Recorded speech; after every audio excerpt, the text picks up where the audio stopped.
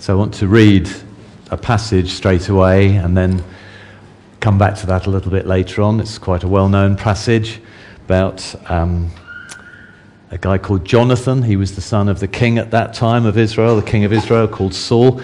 We go back to these stories in the Bible because we believe the Bible is an inspired book and that it writes down faithfully accounts of people's experience walking with God in past centuries for our instruction and our inspiration. So we start reading at verse 1 of chapter 14 of 1 Samuel. One day, Jonathan, son of Saul, said to his young armor-bearer, "Come, let's go over to the Philistine outpost on the other side." But he did not tell his father, the king Saul. Dun, dun, dun, dun. Right? Saul was staying, this is King Saul, was staying on the outskirts of Gibeah under a pomegranate tree in Migron. With him were about 600 men, among whom was Ahijah, who was wearing an ephod. So he's of the priestly class. He was a son of Ichabod's brother Ahitub, son of Phinehas, the son of Eli, the Lord's priest in Shiloh. So you had the political power and the religious power there. But again, this kind of shadow wafts over the story. No one was aware that Jonathan had left. Then verse 4, on each side of the pass that Jonathan intended to cross to reach the Philistine outpost was a cliff. One was called Bozez and the other Seneh. One cliff stood to the north towards Mishmash, the other to the south towards Geba. So we have a scenario that's quite a defensive, well-defended position with the Philistines up there. And Jonathan, verse 6, said to his young armor-bearer, "Come, let's go over to the outpost of those uncircumcised men. Perhaps the Lord will act on our behalf. Nothing can hinder the Lord from saving, whether by many or by few." It's a great promise in Scripture to remember. Then verse 7, the armor-bearer replies, "Do all that you have in mind." His armor-bearer said, "Go ahead, I'm with you heart and soul." And Jonathan said, "Come on then, we'll cross over toward them and let them see us. If they say to us, 'Wait there until we come to you,' we will stay where we are and not go up to them. But if they say, 'Come up to us,' we will climb up, because that will be a sign that the Lord has given them into our hands." So both of them showed themselves to the Philistine outpost. "Look," said the Philistines, "the Hebrews are crawling out of the holes they were hiding in." The men of the outpost shouted to Jonathan and his armor-bearer, "Come up to us and we'll teach you a lesson." So Jonathan said to his armor-bearer, "Climb up with me. The Lord has given them into the hand of Israel." And Jonathan climbed up using his hands and feet with his armor-bearer right behind him. And the Philistines fell before Jonathan, and his armor-bearer followed and killed behind him. In that first attack, Jonathan and his armor-bearer killed some 20 men in an area of about half an acre. Then panic struck the whole Philistine army, those in the camp and field, and those in the outposts and raiding parties, and the ground shook. It was a panic sent by God. Father God, we want to pray that today we would have a spirit like the spirit of Jonathan, and you would help us to set our sails as he did, to respond to you, to walk on the water that he was called to walk on. And so we ask this in Jesus' name. Speak to us, change our attitudes, impart faith to us, I pray. In Jesus' name, amen. Now, I don't know how well you're doing writing 2018 instead of 2017. Do you find that you get that right, or do you just never write the date? That might make it harder actually to remember to write 2018 when you actually do need to. But this is going to be another year of the increase of the loving rule of our God and Saviour. And in just a few weeks' time, we're going to have the Winter Olympics, right, in South Korea. We've got the website for it. And do you think we'll get any medals? Curling, do you think maybe? You never know, we might get some medals, but we kind of do a little bit stronger in the Summer Olympics, don't we? And as people have often observed, Great Britain specialises in sitting down sports. Have you ever thought about that? Right? Horse riding, right? Rowing, cycling. We're good at all these things, aren't we? But that's where you sit down. And sailing, you sit down as well. We're very good at sitting down sports. Now, I did quite a lot of sailing as a child. And you know, when you're sailing, you can't control the direction of the wind, but you can still make progress if you will adjust your sails, right? So on my Facebook page, I have a picture, actually, of, we went sailing on one of the Italian lakes a few years back. I wasn't in control of the boat, just for the record. And but it's just brilliant fun sailing. But you have to adjust the sails in order to go in the direction you need to go. And sometimes you can't go directly in the direction you need to go, but you can get almost in that direction, and then you have to tack and make progress towards where you intend to go. Change is inevitable, right? The direction of the wind changes. In life, change happens. Change is inevitable. Progress is optional, because you may just get blown along by the winds of change, or you can decide, no, I know where I want to go, and wherever the wind is coming from, I will adjust my sails to make progress. Now this year, excuse us if you're visiting, but it's a slightly sort of internal thing, but having been the leader of the elders for over 20 years, it's now news that I'm going to be leaving at the end of March. And Nathan is going to be coming, he is one of the elders already, he's going to be leading the eldership. That's a change in the church community. And Jesus often used, you'll often see in the Gospels, a situation arose, and Jesus would teach on the back of that situation. And I thought I would do that this morning, because we may need to adjust our sails to adjust to the changes that are taking place. And what kind of attitudes, what sort of actions help us to position our sail so that we make progress when there is a change?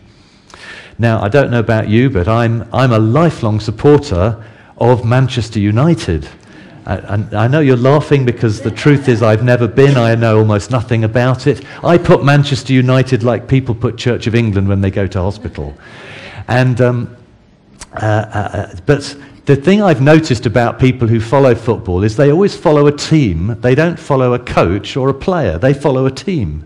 That's true, isn't it? You get a season ticket to watch a team. You don't get a season ticket to watch Lionel Messi or whatever. You might have opinions that coaches tend to come and go and the players tend to come and go, but men are more faithful to the football team they support than to the women they're married to. Right? That is a sad truth. Right? And it's wrong, that's evil, but that is a sad truth. Now, I'm just going to get right out there with something, because the news that I was going to be leaving could well have affected the sense of commitment you have as a fan of Beacon Church, if I can describe you as that, if you're a regular part of the church here. For some people, the news I was leaving might have increased your sense of commitment to the church, of opportunities to serve, opportunities to have influence that you think will open up because I'm leaving. And for others of you, the news that I was leaving might have caused a diminished sense of commitment, a sense that maybe you're going to lose influence or whatever. And I think we need to put those things out there and process them as we process the change, because otherwise we won't adjust our sails in order to make progress during that time of change. All kinds of factors play out when change is happening. And there's a lot of research shows that people in general, it's not always the case, but many people value what they have over what they might have. So when you're losing something you have, you feel that loss much more keenly. So, for example, that can be a very good inclination. I have a wife. I value having my wife, and it's good that I value that and don't spend my time fantasizing about having another woman for my wife, other than the woman I already have. And that's a good thing. It's a very good thing. And I'm proud to wear a wedding ring to mark that I'm taken, yeah? And that's a good thing. But there are other situations where holding on to something that we have is a bad idea. And because it wouldn't be good. I've heard that the first lifeboat that went off from the Titanic had an official capacity of 40 people, but only had 12 people in it, because they had great difficulty persuading people to get off the Titanic and get onto the lifeboats. And that's because, and I've heard other stories of this in ship sinkings, that people feel this large metal ship must be safer than this tiny little lifeboat. Psychologically, it looks safer, and therefore people are reluctant to make that step. Or maybe you may know people women who have these BRCA1 and 2 genes that make you much more susceptible to certain forms of cancer, and some famous people and non-famous people have chosen to let go of something they have a double mastectomy for the sake of a benefit they perceive. And so there are times when we hold on to things quite rightly, and there are other times when actually it's important to let go of things, but it's always a challenge. That's a change that is a challenge. Now, I'm rather gratified that some people have come up to me to say, what a great loss it'll be that I'm leaving. Naturally, I would be gratified if someone would say that to me. But I would think that, wouldn't I? But another part of me hopes that you won't focus on that loss too much, because that can be a bad way of handling change. Now, I don't know about you, sometimes I bid for stuff on eBay. Do you ever do that? Okay, can you try and imagine bidding for something on an auction, right? So you've found something, right? You've found something on eBay. You think, oh, that would just be right in such and such a situation. It might be a piece of furniture or a piece of equipment. And so you start bidding on it. You don't want to pay too much. And you're evaluating what you think. But because you're bidding on it, you start to become actually quite keen on having this thing. And but at the same time, you're not foolish, so you don't overbid, because you know it's possible to bid for something on eBay and pay more for something second-hand than you can buy it for new at another shop. So you have to always be reasonable. And occasionally I've bid on something and then not got it. You ever had that experience? And I'm gutted. Oh, I didn't get it. If only I'd have bid a little bit more. You know that thing? Because it's not like an auction where there's that kind of, the auctioneer is got his gavel and he's saying, okay, once going, twice, and you can say, yes, I'll pay a little bit more. On eBay, you kind of don't really have that option. You kind of put in your highest bid. Anyway, I often find then once I haven't won that item, I then start rationalizing, well, actually, I'm quite glad I didn't win it after all. It probably was a bit too tall and it wasn't quite the right color or whatever. Don't you do that? You kind of rationalize and you dispense your disappointment. You deal with your disappointment by seeing the negatives of the item and thinking, yes, I'm quite glad I didn't get it after all. That's good. That's what I do. It's a psychological thing. And so it's quite possible in my leaving, you'll do that with me. You'll start to think, yes, I was disappointed, but actually, there was a few things that, could have been Andrew could have been a bit different in or whatever. And that's probably what you will do. You might well do that because you'll be dealing with that sense of loss. And hopefully you'll be kind to me, but it's quite likely to happen.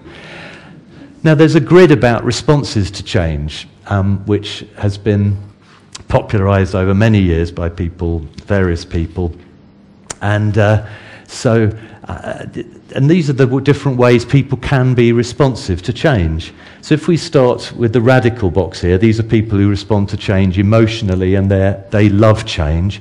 So radicals, they're the Corbynistas of any organization. They love change. Any new change that comes along, they want.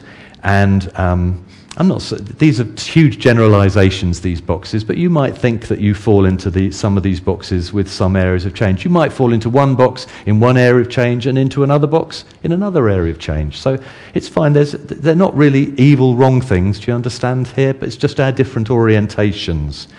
So, the weakness maybe of radicals is that they are onto the new fad before the previous fad has been implemented. They're maybe so into the new thing that they're always into the new thing, and they can be overly concerned with novelty. And novelty can be a big thing in our current society. And then there are the progressives.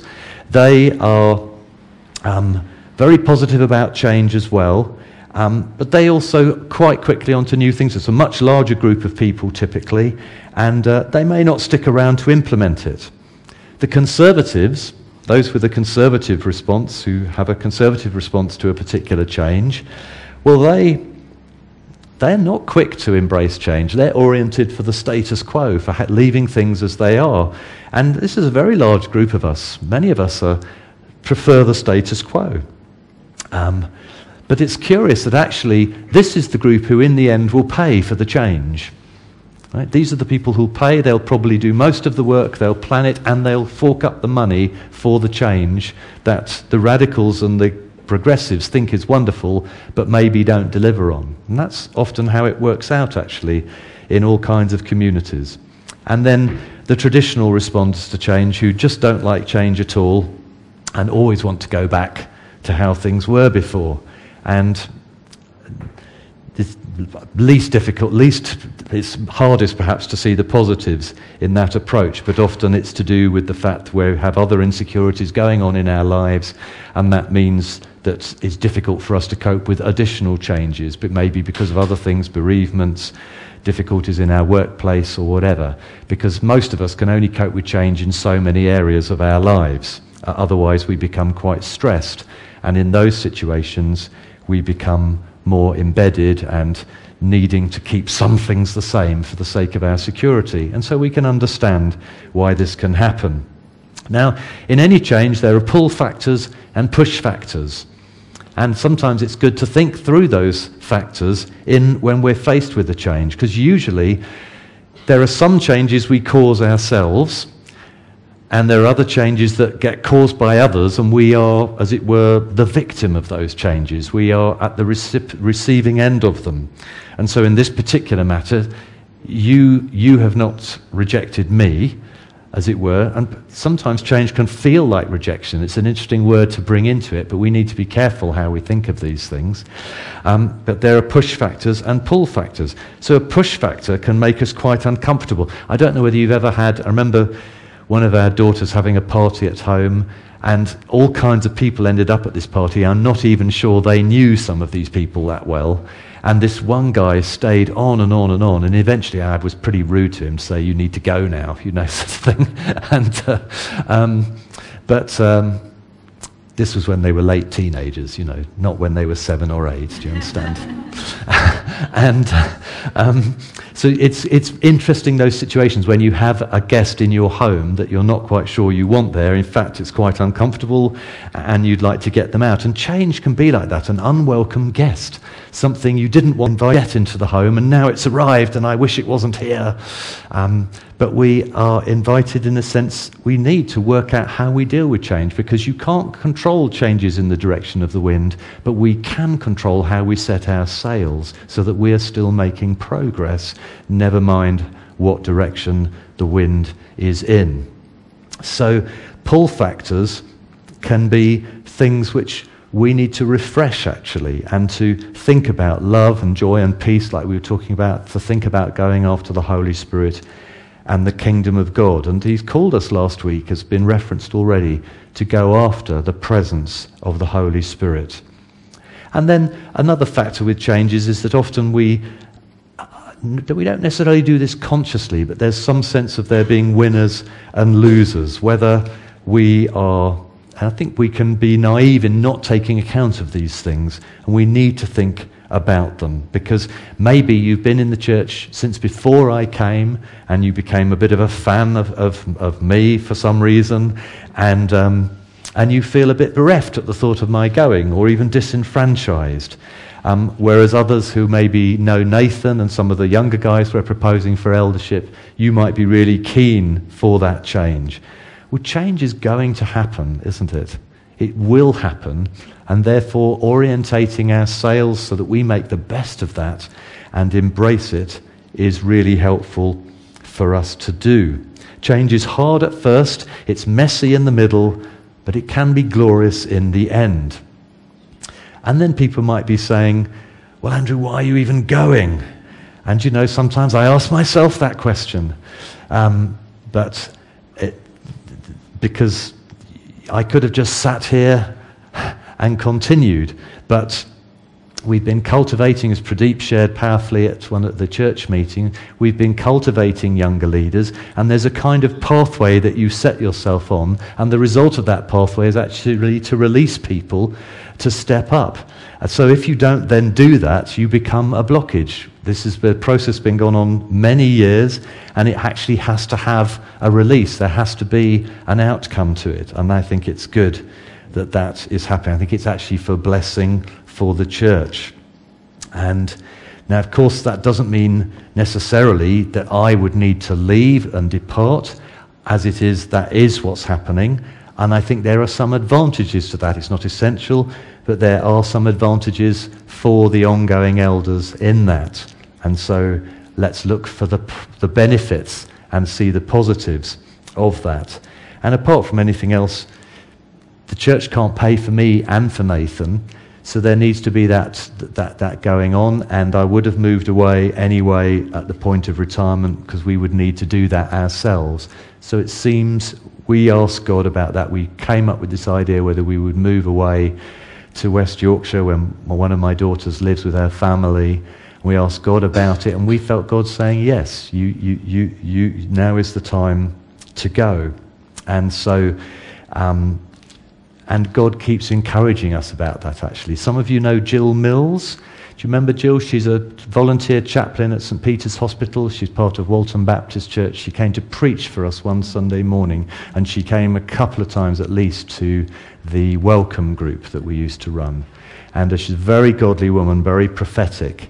And I was at the St. Peter's Hospital carol service just before Christmas and met her there and was chatting afterwards. And I told her about going, and she was very positive and said about how that's very good and something like this.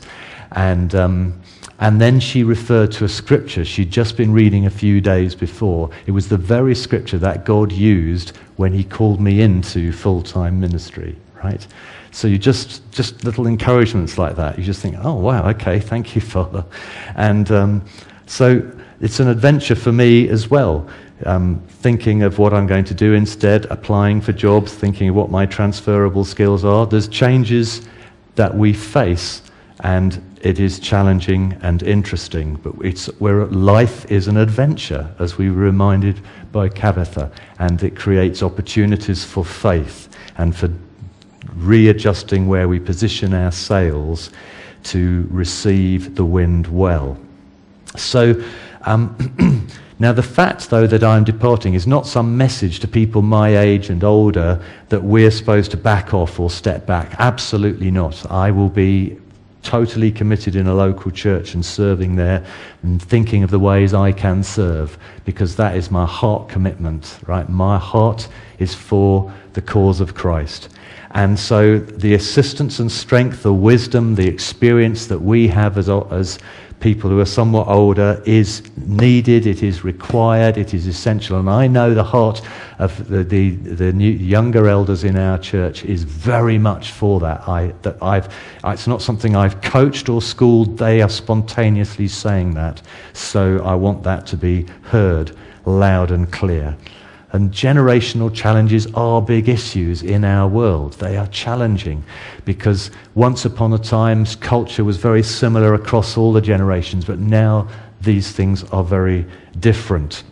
And that is challenging. And I believe it is up to us older people who have that maturity to actually make way in matters of style for the expression of the younger ones.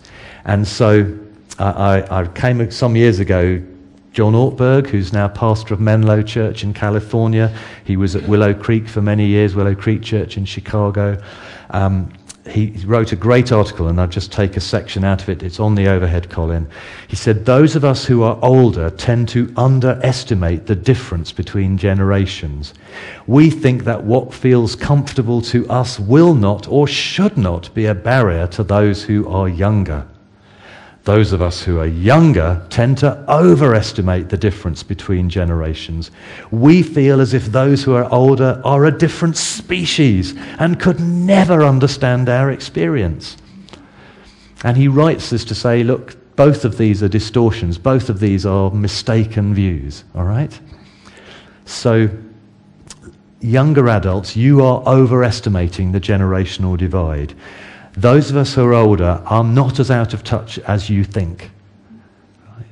And we feel like you inside. It's only when we look in the mirror that we realize how old we are, okay? And and we don't, we're coping with growing older, but inside we feel a lot younger.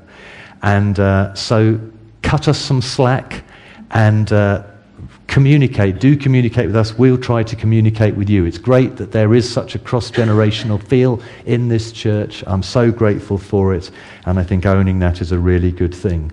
But I must also say to us as older, myself, us who are older, we're probably underestimating generational divides. We're probably underestimating how much things need to change so that the gospel will really connect with a younger generation.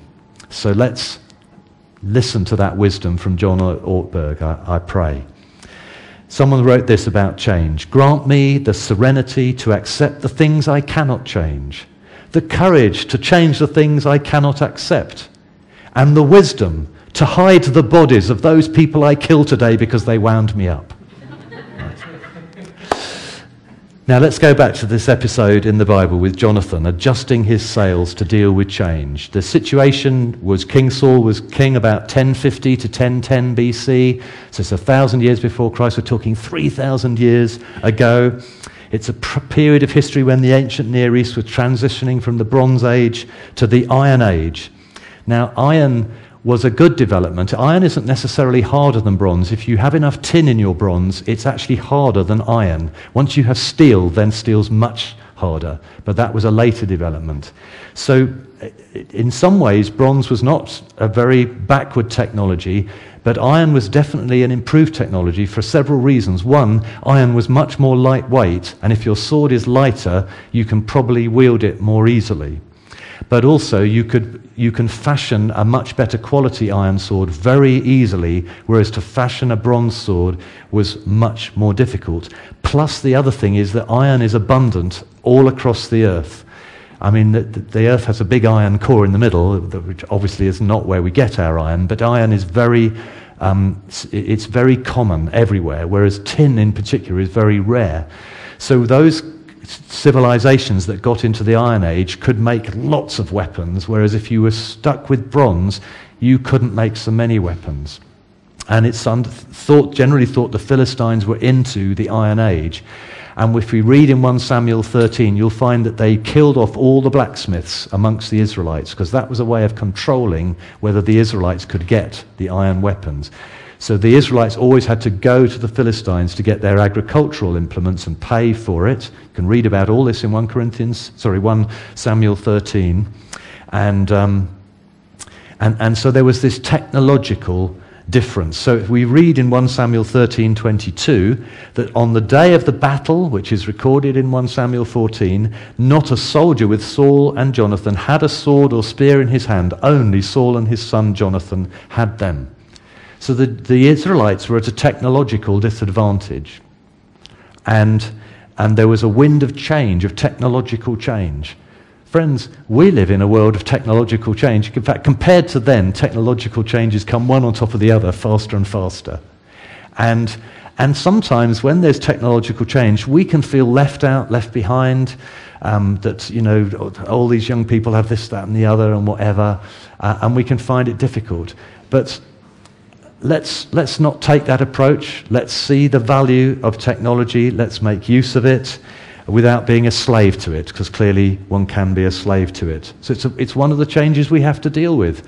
Now, the answer for the Israelites, they didn't think, Jonathan and Saul have got swords, we better get rid of those because we want to give up technology. We're going to go and hide and sort of lock things down in some place, a bit like the Amish do in America. If you've heard of the Amish, they're sort of Christians who decided they will only live with the technology available in Bible times, so they use horses and carts and stuff like this, and they don't use any modern technology. They don't have phones or electricity or stuff like that. Some of them are a little bit more accommodating of these things. I don't think that's a good approach to take. Technology can be used for great evil, but it can be used for good. So then moving on, Jonathan did not focus on what he was losing in the change. There was a change here. What was the change? Now I'm going to speak now about a different change that was happening. You see, when we read in 1 Samuel 13, we find that his father Saul was a difficult character. He was quite immature. He was a fearful person. And he had some soldiers with him, as we've read. But actually some of the soldiers started scattering because they saw the Philistines. There was lots of them. They had 3,000 chariots alone, and they had 6,000 charioteers. And I don't know about you, but sometimes when the waves are high, when your opposition looks big, it's tempting to run away. Right? To run away from the thing, to run away. You think, oh, it's a mountain. I don't know whether I can do this exam. Is that what I can do? And we feel like, no, I won't do this. I'll run away. Life can bring challenges to us. And but sadly, Saul was particularly disobedient to God. He did a number of things, and he really disobeyed God. And so in 1 Samuel 13, verse 13, there's a slide for this, Colin. The prophet Samuel, who's the Samuel the book's named after, he says to Saul, you've done a foolish thing. You've not kept the command of the Lord your God gave you. If you had, he would have established your kingdom, your dynasty over Israel for all time. But now your kingdom will not endure. Your dynasty, the house of Saul, will not endure. The Lord has sought out a man after his own heart and appointed him ruler of his people because you have not kept the Lord's command. That means for Prince Jonathan, the son of Saul, something quite important. Right? One day, he is the heir of his father to inherit the throne, and then the next day, that's gone. It's been snatched from him. He's no longer the heir to the throne. God has spoken, and he's a godly person, so he accepts this prophetic word from Samuel. God has spoken, someone else is going to be king, not Jonathan. He will not be inheriting the throne from his father. Now, I don't know about you, but if I had lost something like that, I would be completely preoccupied with focusing on that loss. And I think that would be very understandable. But we see how Jonathan, in that place of great change for him, he does not focus on that loss. I would have become disappointed, certainly battling with disappointment. I think it would have taken me at least a few days. Maybe he did have to battle something through in this. I don't know. But we can be passed over for promotion in our workplace. We can have a manager who gives us all the most difficult jobs and rewards other colleagues of ours with less unpleasant jobs. And we can find this kind of thing challenging. And when that kind of happens, I know that in my spirit how I can go on an unofficial work to rule. I can think, well, if that's how it is, I'll be clock watching. I'll just do the absolute minimum. And I'm in work in body, but no longer in heart. And my motivation can slip. My commitment to the job can diminish. And the same can happen to us in many scenarios. It can happen to us in church. We can get cross with God, actually. It can work in our spiritual lives. If something we were expecting doesn't turn out, we can get very cross with God. Well, if that's how you treat me, God, I'm going on strike. I'm not going to fight. I won't be going to prayer meetings anymore. I'm just going to throw my sword down. I'm throwing the toys out of the pram, whatever the sort of language we use. But Jonathan didn't react like this. He was given immense grace not to focus on what he had lost. And so the reason that he leaves the camp without explanation is not because he was rebelling against God or because he was sulking. It was because he saw he was still focused on the mission, on the kingdom of God, on what God was doing in the earth. And so he was for the Lord. He was not bitter. He was going after God's purpose. And so to set your sails and to make progress at a time of change is to focus on God's kingdom. And that's what we see him do. Others were scattering and losing their nerve. His own father, seeing the people scattering out of fear, lost his nerve and did something he wasn't supposed to do. How easy it would have been for Jonathan to lose focus at this time of change and to be moved to a place of fear. There's nothing so infectious as fear. And so important, therefore, to keep our place of faith. You know, it's perfectly possible, because it frequently happens, that when I leave the end of March, some people may choose to leave this church because I've left, or at the same time, in spite of me leaving. I don't know. Do you understand? It's perfectly possible that could happen. And I don't want that to happen, but it's perfectly possible. And so I want to kind of say, Jonathan saw people scattering, but he had faith in God, and he went after kingdom opportunities. And I want to hope that you would do that too. He'd settled on serving the Lord, and he'd set his sail to make progress.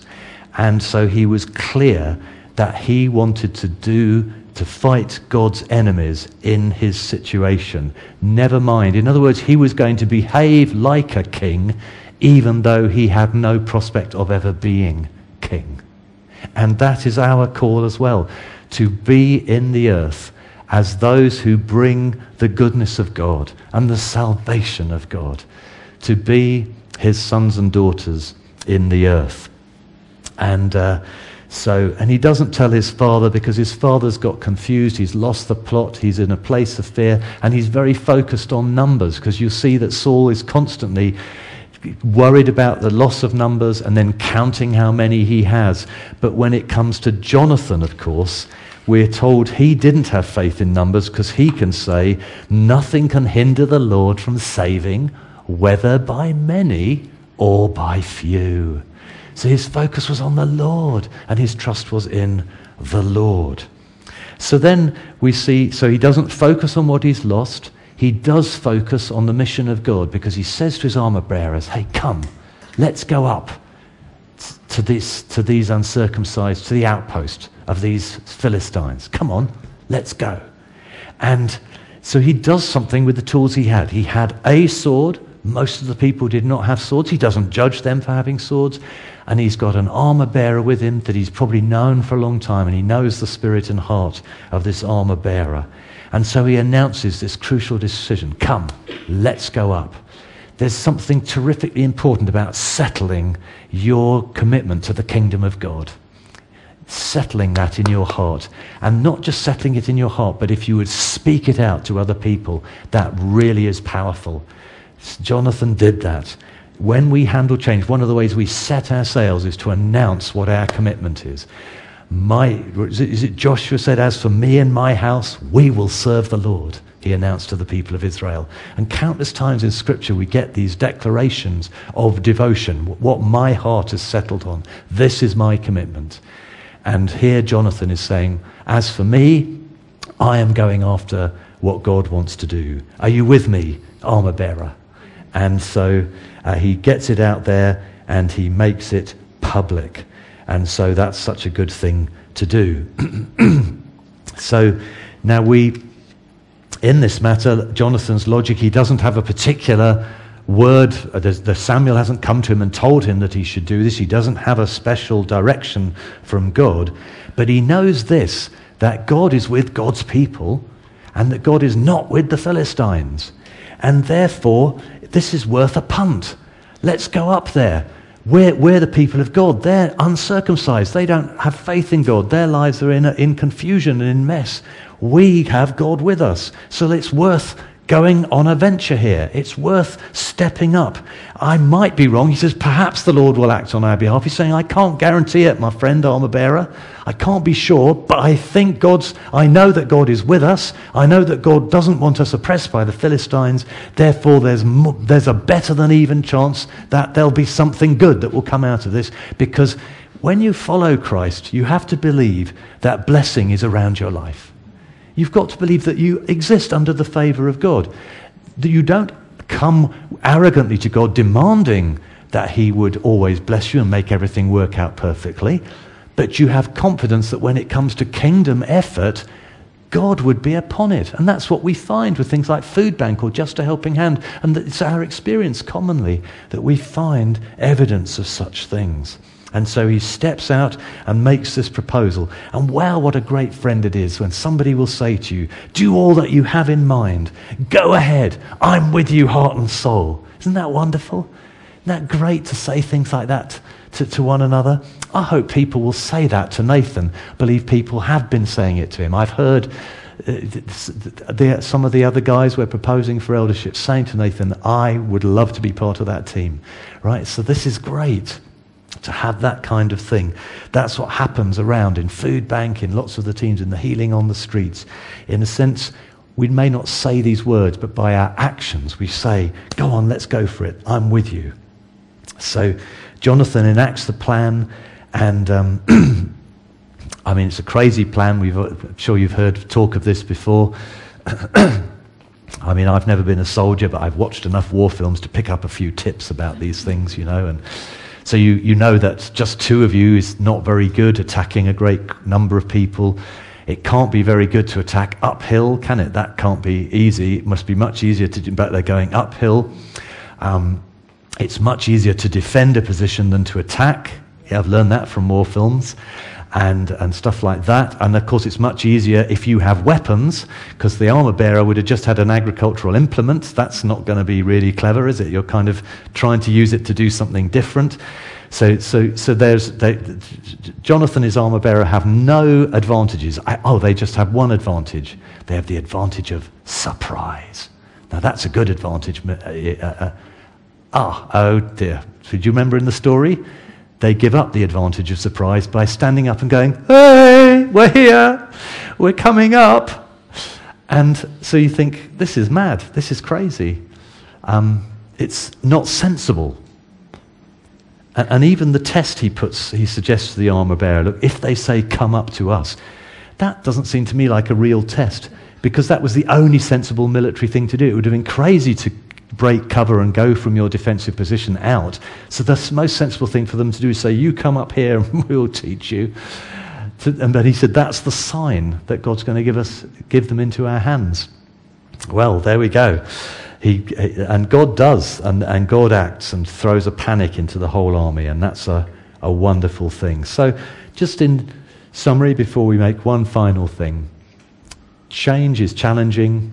We can't control all the changes that happen to us. The wind, the direction of the wind, we cannot control. But we can set our sails so that we catch the wind of circumstances and the wind of the Holy Spirit, so we make progress towards what God's will is in the earth, in our neck of the woods and round our lives. So when it comes to things like changes in technology and changes, let's not feel fearful. By the grace of God, let us embrace changes that come along. Secondly, let's not focus on what we're losing, because when we focus on what we're losing, we will lose our way. Don't focus on what we're losing. Look at the pull factors that pull us onwards, what God is saying, even how he spoke through Felix last week and in different things. And then let's make a settled commitment to the kingdom and the purposes of God. Never mind where we are in it. Jonathan was losing status, what have you. He was losing influence, but he could still behave like a king. Isn't that wonderful? The title taken away, it shows that his heart was really with the Lord, because it didn't matter to him whether he would ever have the title king. He would behave like a king. Maybe you won't be an elder or a deacon in the church or whatever, but you can do good. You can be a channel. You can bring healing. You can bring wisdom. You can have a heart like Jonathan as the God works in you. And we thank God that the Father, the Son, and the Holy Spirit made an agreement in all eternity, a bit like that conversation between Jonathan and his armor bearer. And Jesus may have said to the Father, let me go to the earth. Let me go to the earth. Right? And they agreed. The Father and the Holy Spirit agreed. And he showed himself, just like Jonathan stepped out in front of the enemy and said, here I am. Jesus took on the form of humanity, and he showed himself in the earth. And he was mocked and despised. And his enemies said, "You come up here to Golgotha, to Calvary, and we'll show you what for." And he didn't run away. He set his face to go up to Jerusalem. And when the mob came to arrest him in the night, they all fell down. But Jesus didn't kill them. He let them arrest him. And they tried him and judged him. And they crucified him. And the Father laid on him the iniquity of us all. Our selfish ambition, that was put on him. Our foolish fears, they were put on him. Our wavering of faith, that was laid on Jesus.